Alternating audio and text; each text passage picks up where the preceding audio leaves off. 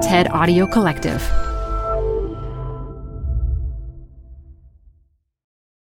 Support comes from Zuckerman Spader. Through nearly 5 decades of taking on high-stakes legal matters, Zuckerman Spader is recognized nationally as a premier litigation and investigations firm. Their lawyers routinely represent individuals, organizations, and law firms in business disputes, government and internal investigations, and at trial, when the lawyer you choose matters most. Online at Zuckerman.com. Support for TED Talks Daily comes from Capital One Bank. With no fees or minimums, banking with Capital One is the easiest decision in the history of decisions. Even easier than deciding to listen to another episode of your favorite podcast. And with no overdraft fees, is it even a decision? That's banking reimagined. What's in your wallet? Terms apply. See CapitalOne.com/bank. Capital One N.A. member FDIC. TED Talks Daily is brought to you by Progressive. Progressive helps you compare direct auto rates from a variety of companies so you can find a great one, even if it's not with them. Quote today at Progressive.com to find a rate that works with your budget. Progressive Casualty Insurance Company and Affiliates. Comparison rates not available in all states or situations.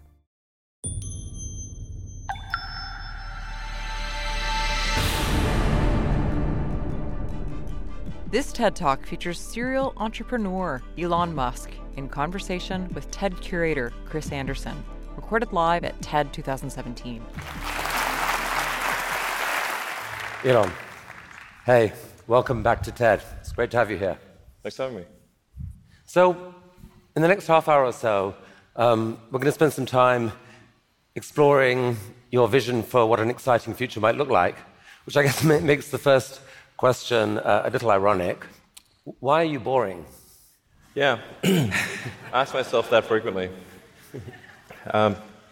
We're trying to dig a hole under LA, and this is to create the beginning of what will hopefully be a 3D network of tunnels to alleviate congestion. So, I mean, right now, I think one of the most soul-destroying things is traffic. It affects people in every part of the world. It takes away so much of your life, and it's horrible. It's particularly horrible in LA. I think you've brought with you the first visualization that's been shown of this. Can I show this? Yeah, absolutely. So this is the first time. We've just to sort of show what we're talking about. So there are a couple of key things that are important in having a 3D tunnel network. First of all, you have to be able to integrate the entrance and exit of the tunnel seamlessly into the fabric of a city. So by having an elevator, sort of a car skate that's on an elevator, you can integrate the entrance and exits to the tunnel network just by using 2 parking spaces. And then the car gets on a skate. There's no speed limit here, so we're designing this to be able to operate at 200 kilometers an hour, about 200 kilometers an hour, or about 130 miles per hour. So you should be able to get from, say, Westwood to LAX in 6 minutes, 5-6 minutes. So possibly initially done as like on a sort of toll road type basis. Yeah. Which I guess alleviates some traffic from the surface streets as well. So I don't know if people noticed it in the video, but there's no real limit to how many levels of tunnel you can have. So you can go much further deep than you can go up. The deepest mines are much deeper than the tallest buildings are tall. So you can alleviate any arbitrary level of urban congestion with the 3D tunnel network. This is a very important point. So a key rebuttal to the tunnels is that if you add one layer of tunnels, then that will simply alleviate congestion. Will get used up, and then you'll be back where you started, back with congestion. But you can go to any arbitrary number of tunnels, any number of levels. But people assume traditionally it's incredibly expensive to dig, and that would block this idea. Yeah. Well, they're right. To give you an example, the LA subway extension, which is, I think it's a 2.5-mile extension, that was just completed for $2 billion. So it's roughly $1 billion a mile to do the subway extension in LA. And this is not the highest utility subway in the world. So it's quite difficult to dig tunnels normally. I think we need to have at least a 10-fold improvement in the cost per mile of tunneling. And how could you achieve that? I guess, actually, if you just do two things, you can get to approximately an order of magnitude improvement, and I think you can go beyond that. So the first thing to do is to cut the tunnel diameter by a factor of 2 or more. So a single road lane tunnel would, according to regulations, has to be 26 feet, maybe 28 feet in diameter to allow for crashes and emergency vehicles and sufficient ventilation for combustion engine cars. But if you shrink that diameter to what we're attempting, which is 12 feet, which is plenty to get an electric skate through, you drop the diameter by a factor of 2 and the cross-sectional area by a factor of 4. So, and the tunneling cost scales with the cross-sectional area. So that's roughly a half order of magnitude improvement right there. Then tunneling machines currently tunnel for half the time, then they stop, and then the rest of the time is putting in reinforcements for the tunnel wall. So if you design the machine instead to do continuous tunneling and reinforcing, that'll give you a factor of 2 improvement. Combine that and it's a factor of 8. Also, these machines are far from being at their power or thermal limit. So you can jack up the power to the machine substantially. I think you can get at least a factor of 2, maybe a factor of 4 or 5 improvement on top of that. So I think there's a fairly straightforward series of steps to get somewhere in excess of an order of magnitude improvement in the cost per mile. Our target actually is we've got a pet snail called Gary. This is from Gary the snail from South Park. I mean, sorry, SpongeBob SquarePants. So Gary is capable currently he's capable of going 14 times faster than a tunnel boring machine. Okay. You want to beat Gary? We want to beat Gary. Yeah. He's not a patient little fellow, and we want that will be victory. Victory is beating the snail. But a lot of people dreaming about future cities, they imagine that actually the solution is sort of flying cars, drones, etc. You go above ground. Why isn't that a better solution? You save all that tunneling cost. Right. I'm in favor of flying things. Obviously, I do rockets, so I like things that fly. This is not some inherent bias against flying things, but there is a challenge with flying cars in that they'll be quite noisy. The wind force generated will be very high. Let's just say that if something's flying over your head, if there are a whole bunch of flying cars going all over the place, that is not an anxiety-reducing situation. You don't think to yourself, well, I feel better about today. You're thinking, like, did they service their hubcap? Or is it going to come off and guillotine me as they're flying past? And so you've got this vision then, future cities with these rich 3D networks of tunnels underneath. Is there a tie-in here with Hyperloop? Could you apply these tunnels to use for this Hyperloop idea you released a few years ago? Yeah, so we've been sort of puttering around with the Hyperloop stuff for a while. We built a Hyperloop test track adjacent to SpaceX just for a student competition to encourage innovative ideas in transport. It actually ends up being the biggest vacuum chamber in the world after the Large Hadron Collider by volume. So it was sort of quite fun to do that, but it was kind of a hobby thing. And then we think we might. So we developed a little pusher car to push the student pods, but we're going to try seeing how fast we can make the pusher go if it's not pushing something. Huh. So, I mean, sort of cautiously optimistic we'll be able to be faster than the world's fastest bullet train, even in a 0.8 mile stretch. Whoa. Good brakes. Yeah. I mean, it's either going to smash into tiny pieces or. But you can picture then a Hyperloop in a tunnel, running quite long distances. Exactly. So in looking at tunneling technology, it turns out that in order to make a tunnel, you have to in order to seal against the water table, you've got to typically design a tunnel wall to be a good to about 5 or 6 atmospheres. So to go to vacuum is only 1 atmosphere, or near vacuum. So actually, it sort of turns out that automatically, if you build a tunnel that is good enough to resist the water table, it is automatically capable of holding vacuum. Huh. So, yeah. And so you can actually picture this, like what kind of length tunnel is in Elon's future to running Hyperloop? Yeah, I think there's no real length limit. You could dig as much as you want. I think if you were to do something like a DC to New York Hyperloop, I think you'd probably want to go underground the entire way because it's a high density area. You're going under a lot of buildings and houses, and if you go deep enough, you cannot detect the tunnel. Sometimes people think, well, it's going to be pretty annoying to have a tunnel dug under my house. Like if that tunnel is dug more than about 3 or 4 tunnel diameters beneath your house, you will not be able to detect it being dug at all. In fact, like if you're able to detect the tunnel being dug, whatever device you're using, you can get a lot of money for that device from the Israeli military, who is trying to detect tunnels from Hamas, and from the U.S. Customs and Border Patrol that try to detect drug tunnels.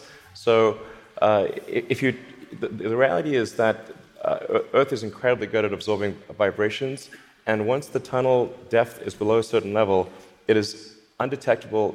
Maybe if you have a very sensitive seismic instrument, you might be able to detect it. So you've started a new company to do this called The Boring Company. Very nice, very funny. But what's funny about that? How much of your time is this? It's maybe 2 or 3%. You've called it a hobby. This is what an Elon Musk hobby looks like. I mean, it really is. Like we actually, this is basically interns and people doing it part time. So this is we bought some secondhand machinery, and it's kind of puttering along, but it's making good progress. So an even bigger part of your time is being spent on electrifying cars and transport through Tesla. Is one of the motivations for the tunneling project the realization that actually, in a world where cars are electric and where they're self-driving, there may end up being more cars on the roads on any given hour than there are now? Yeah, exactly. A lot of people think that when you make cars autonomous, that they'll be able to go faster and that will alleviate congestion. And to some degree, that will be true. But once you have shared autonomy where it's much cheaper to go by car, and you can go point to point, the affordability of going in a car will be better than that of a bus. Like it will cost less than a bus ticket. So the amount of driving that will occur will be much greater with shared autonomy, and actually traffic will get far worse. I mean, you started Tesla with the goal of persuading the world that electrification was the future of cars. Yeah. And a few years ago, people were laughing at you. Now, not so much. I mean... Okay. Well, I mean, I don't know. Maybe but isn't it true that pretty much every auto manufacturer has announced serious electrification plans for the short to medium term future? Yeah. I think almost every automaker has some electric vehicle program. They vary in seriousness. Some are very serious about transitioning entirely to electric, and some are just dabbling in it. And some, amazingly, are still pursuing fuel cells, but I think that won't last much longer. But isn't there a sense, though, Elon, where you could now just declare victory and say, we did it, let the world electrify, and you go on and focus on other stuff? Yeah.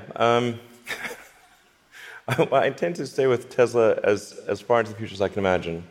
And there are a lot of exciting things that we have coming. We've got, obviously, the Model 3 that's coming soon. We'll be unveiling the Tesla semi-truck. and okay, well, we're going to come to this. So Model 3. So it's supposed to be coming in July-ish. Yeah, it's looking quite good for starting production in July. Yeah. Wow. One of the things that people are so excited about is the fact that it's got autopilot, and you put out this video a while back showing what that technology looked like or would look like. Yeah. There's obviously autopilot in Model S right now. Yeah. What are we seeing here? Yeah, so this is using only cameras and a GPS. So there's no LiDAR or radar being used here. This is just using passive optical, which is essentially what a person uses. The whole road system is meant to be navigated with passive optical or cameras. And so once you solve cameras or vision, then autonomy is solved. If you don't solve vision, it's not solved. So that's why our focus is so heavily on having a vision neural net that's very effective for road conditions. Right. Many other people are going the LiDAR route. You want cameras plus radar is most of it.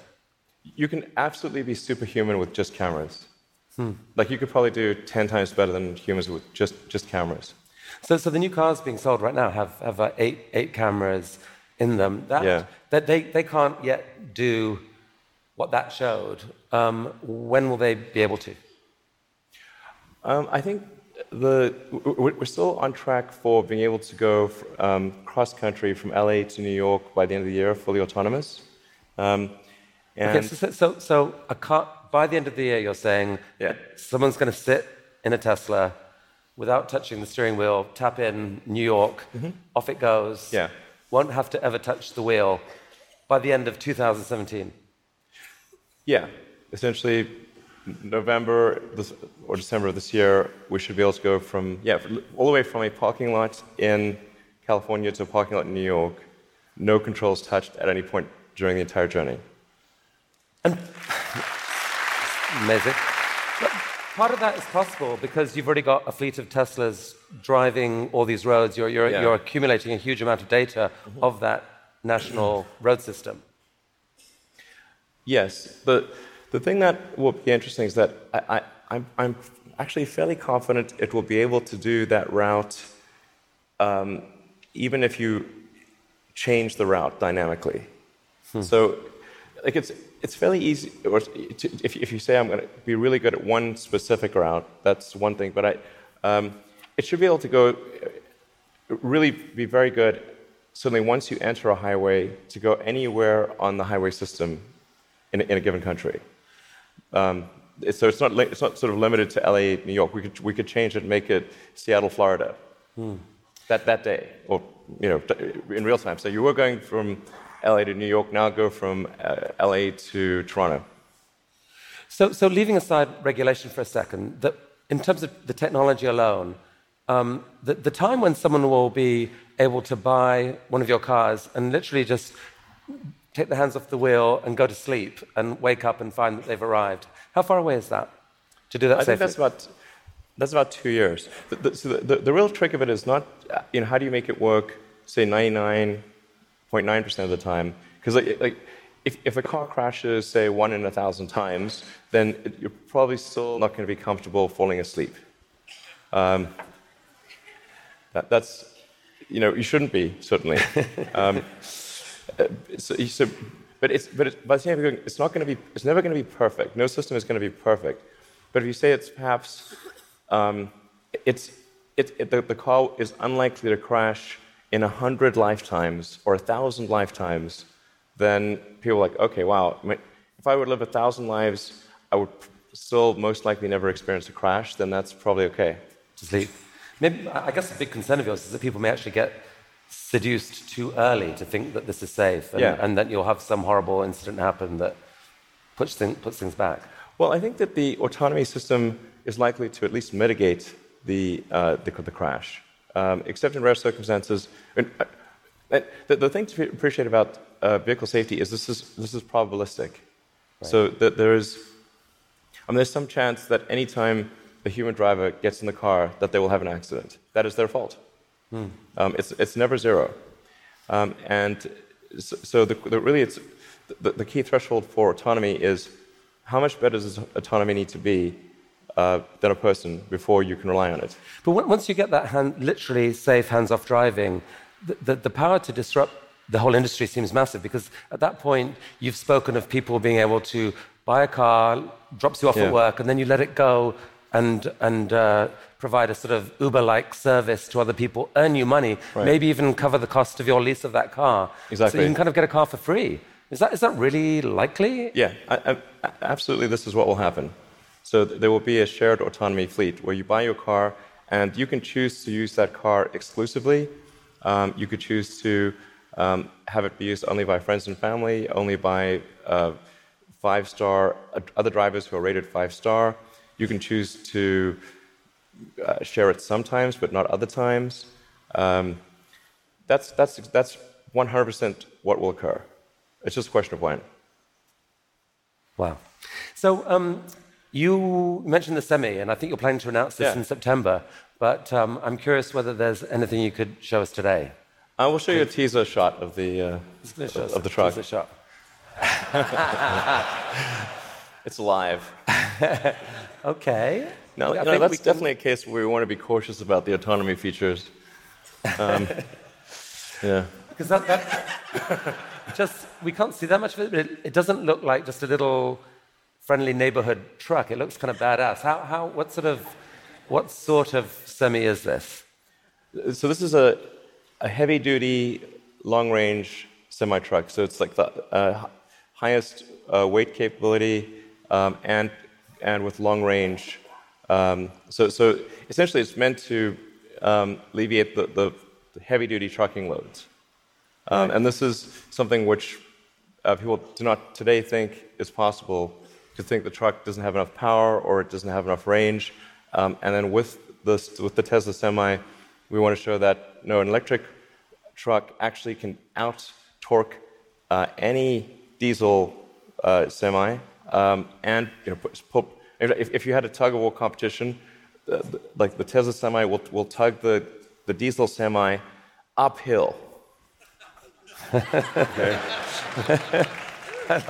That's pretty cool. And short term, these aren't driverless. These are going to be trucks that truck drivers want to drive.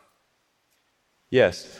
So what will be really fun about this is you have a flat torque RPM curve with an electric motor, whereas with a diesel motor or any kind of internal combustion engine car, you've got a torque RPM curve that looks like a hill. So this will be a very spry truck. You could drive this around like a sports car. There's no gears. It's like single speed. So there's a great movie to be made here somewhere. I don't know what it is, and I don't know that it ends well, but it's a great movie. It's quite bizarre test driving when I was driving the test prototype for this truck. It's really weird because you're driving around and you're so nimble, and you're in this giant truck. Wait, you've already driven a prototype? I drove it around the parking lot. I was like, this is crazy. Wow. This is not vaporware. This is like driving this giant truck and sort of making these mad maneuvers. This is cool. Okay, from a really badass picture to a kind of less badass picture, this is just a cute house from Desperate Housewives or something. What on earth is going on here? Well, this illustrates the picture of the future that I think is how things will evolve. You've got an electric car in the driveway. If you look in between the electric car and the house, there are actually 3 power walls stacked up against the side of the house, and then that house roof is a solar roof. So that's an actual solar glass roof. Okay, so that's a picture of a real. Admittedly, it's a real fake house. That's a real fake house. So these roof tiles, some of them have in them basically solar power, the ability to. Yeah, so the solar glass tiles where you can adjust the texture and the color at a very fine-grained level, and then there's sort of micro louvers in the glass, such that when you're looking at the roof from street level or close to street level, all the tiles look the same whether there is a solar panel behind it or a solar cell behind it or not. So you have an even color from the ground level. If you were to look at it from a helicopter, you would be actually able to look through and see that some of the glass tiles have a solar cell behind them and some do not. Right. You put them in the ones that are likely to see a lot of sun. Yes. And that makes these roofs super affordable, right? They're not that much more expensive than just tiling the roof. Yeah.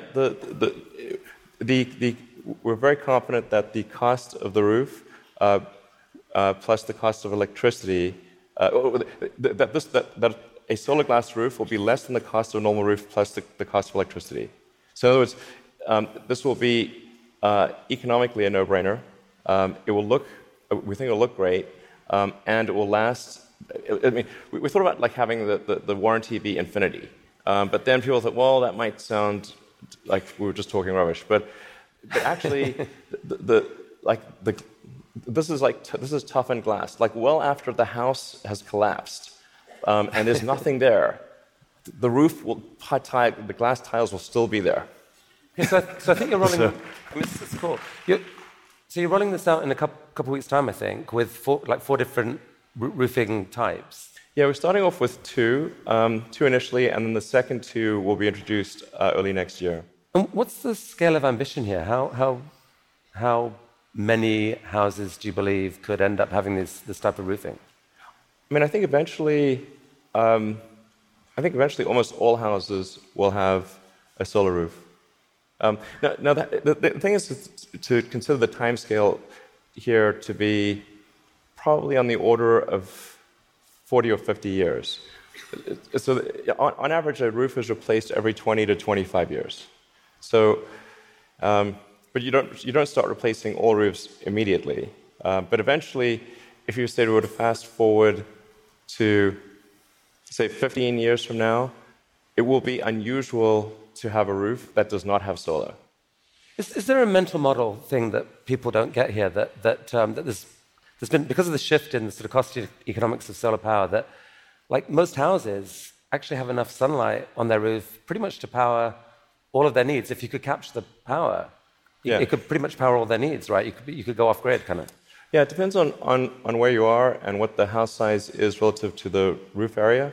But yeah, it's a fair statement to say that most houses in the US have enough roof area to power all the needs of the house. Okay, so the key to the economics of the cars, the semi, these houses is the falling price of lithium-ion batteries, which you've made a huge bet on as Tesla. In many ways, that's almost the core competency. And you've decided that to really own that competency, you just have to build the world's largest manufacturing plant and kind of double the world's supply of lithium-ion batteries. Yeah. With this guy. What is this? Yeah, so that's the Gigafactory. The progress so far in the Gigafactory. Eventually, you can sort of roughly see that there's sort of a diamond shape overall, and when it's fully done, it'll look like a giant diamond, or that's the idea behind it. And it's aligned on true north. There's a small detail, but and capable of producing eventually 100 gigawatt hours of batteries a year. 100 gigawatt hours. We think probably more, but yeah. And they're actually being produced right now already here, right? Yeah, we're in production already. You guys put out this video. Yeah. I mean, is that speeded up, or? That's the slowed down version. So how fast does it actually go?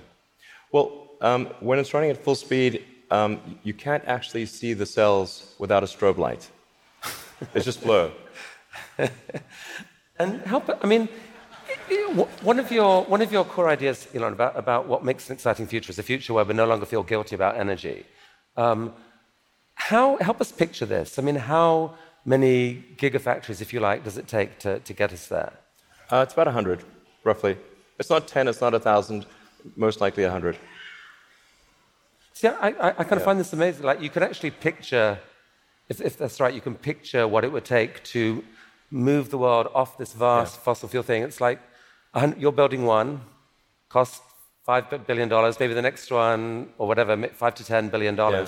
Like, it's kind of cool that you can picture that project. And you're planning to do a Tesla, or at least announce another two this year. I think we'll announce locations for somewhere between 2 and 4 gigafactories later this year. Yeah, probably 4. Whoa. Okay. I can't tease. No more teasing from you for here. Like, where? Continent? You can say no. We need to address a global market. Yeah. Okay. This is cool. I think we should talk for actually global market. So I have to ask you one question. I'm going to ask you one question about politics. Only one. I'm kind of sick of politics, but I do need to ask you this. You're on a body now giving advice to a guy who has said he doesn't really believe in climate change. And there's a lot of people out there who kind of think you shouldn't be doing that. They'd like you to walk away from that. What would you say to them? Well, I think that there's... First of all, I'm just on 2 advisory councils where the format consists of going around the room and asking people's opinion on things. And so there's like a meeting every month or 2.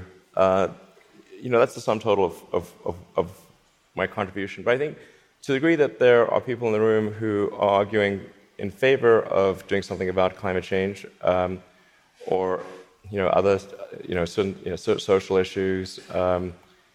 I've used the meetings I've had thus far to argue in favor of immigration and in favor of climate change. And if I hadn't done that, that wasn't on the agenda before. So maybe nothing will happen, but at least the words were said. Okay.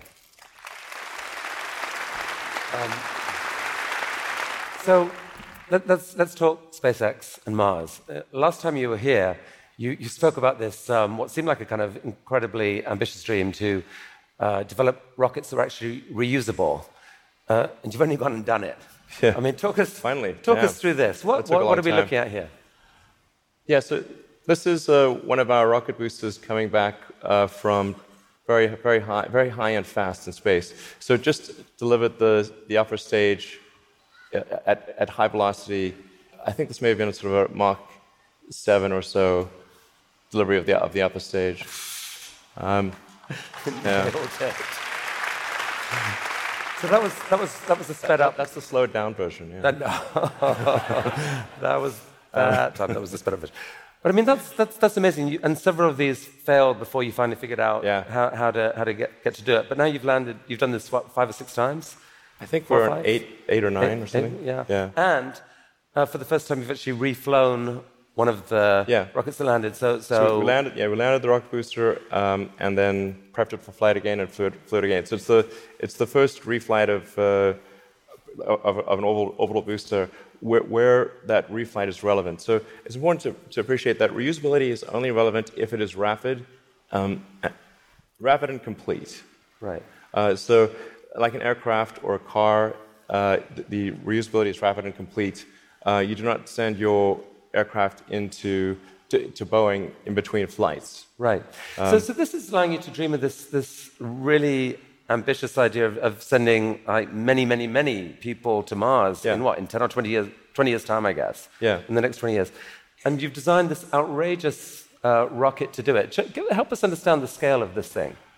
Well, I think visually you can see that's person.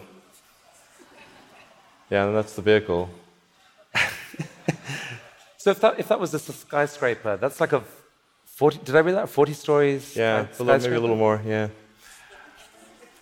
The thrust level of this is really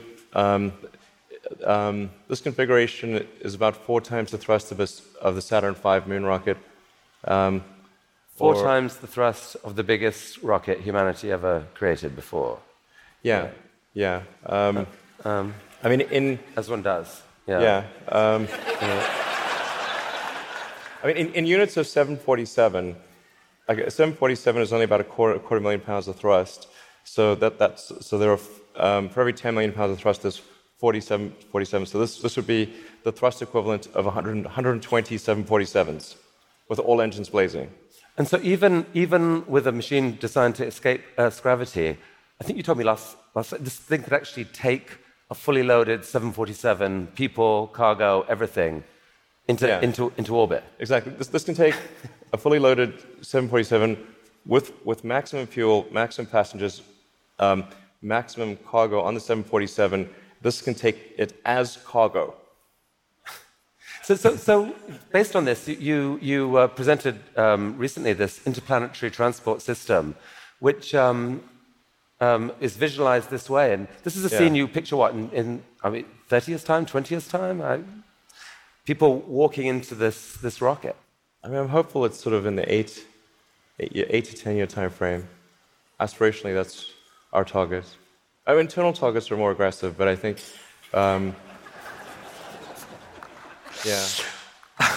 Okay.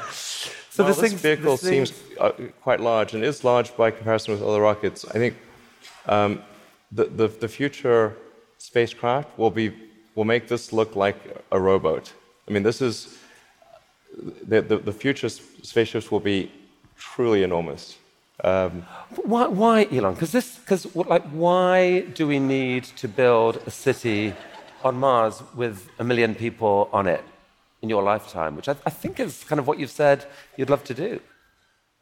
Yeah, I think it's important to have a future that is inspiring and appealing. I mean, I just think that there have to be reasons that you get up in the morning and you want to live. Like, why do you want to live? What's the point? What inspires you? What do you love about the future? And if we're not out there, if the future does not include being out there among the stars and being a multi-planet species, I find that it's incredibly depressing if that's not the future that we're going to have.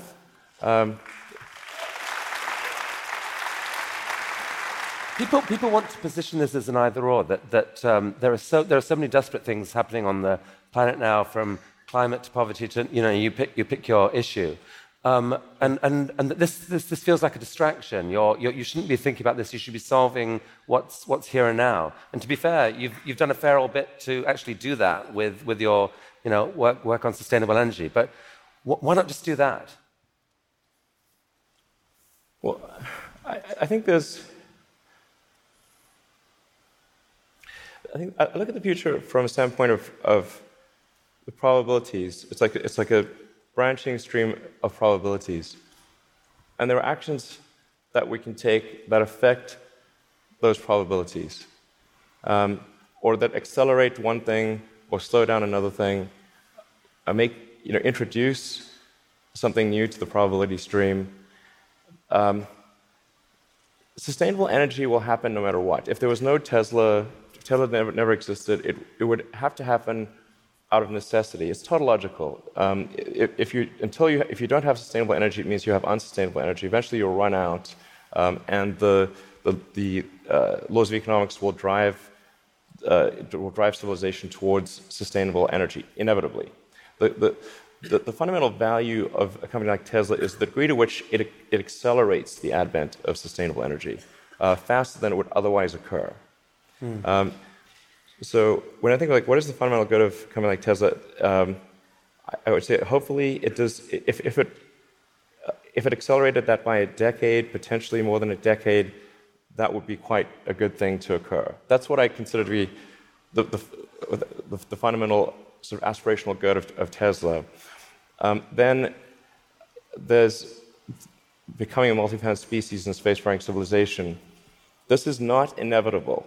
It's very important to appreciate this is not inevitable. The sustainable energy future, I think, is largely inevitable, but being a spacefaring civilization is definitely not inevitable. If you look at the progress in space, in 1969 we were able to send somebody to the moon. 1969. Then we had the space shuttle. The space shuttle could only take people to low Earth orbit. Then the space shuttle retired, and the United States could take no one to orbit. So that's the trend. The trend is down to nothing. This is not.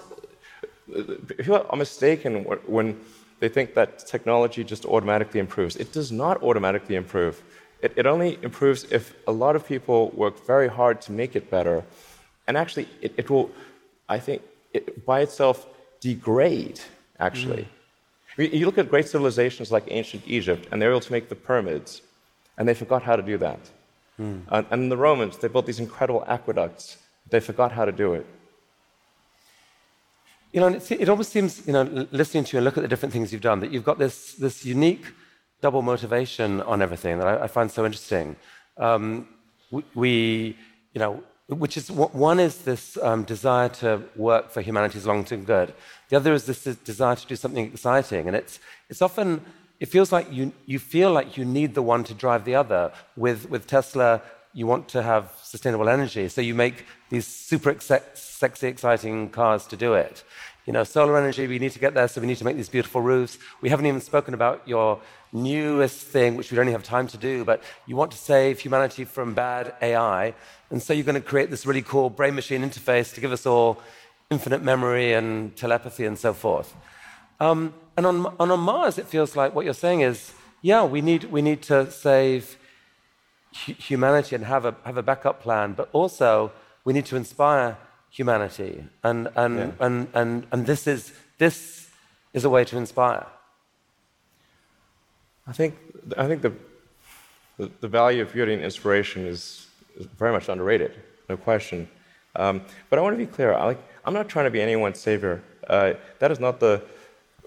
I'm just trying to think about the future and not be sad. Beautiful statement. I think everyone here would agree that it is not. None of this is going to happen inevitably. The fact that in your mind you dream this stuff, you dream stuff that no one else would dare dream, or no one else would be capable of dreaming at the level of complexity that you do. The fact that you do that, Elon Musk, is a really remarkable thing. Thank you for helping us all to dream a bit bigger. You'll tell me if it ever starts getting genuinely insane, right? Thank you. That was really, really fantastic. For more TED Talks, go to TED.com. Support for TED Talks Daily comes from Odoo. If you feel like you're wasting time and money with your current business software, or just want to know what you could be missing, then you need to join the millions of other users who switched to Odoo. Odoo is the affordable all-in-one management software with a library of fully integrated business applications that help you get more done in less time for a fraction of the price. To learn more, visit odoo.com/TED Talks. That's ODOO.com/TED Talks. Odoo, modern management made simple.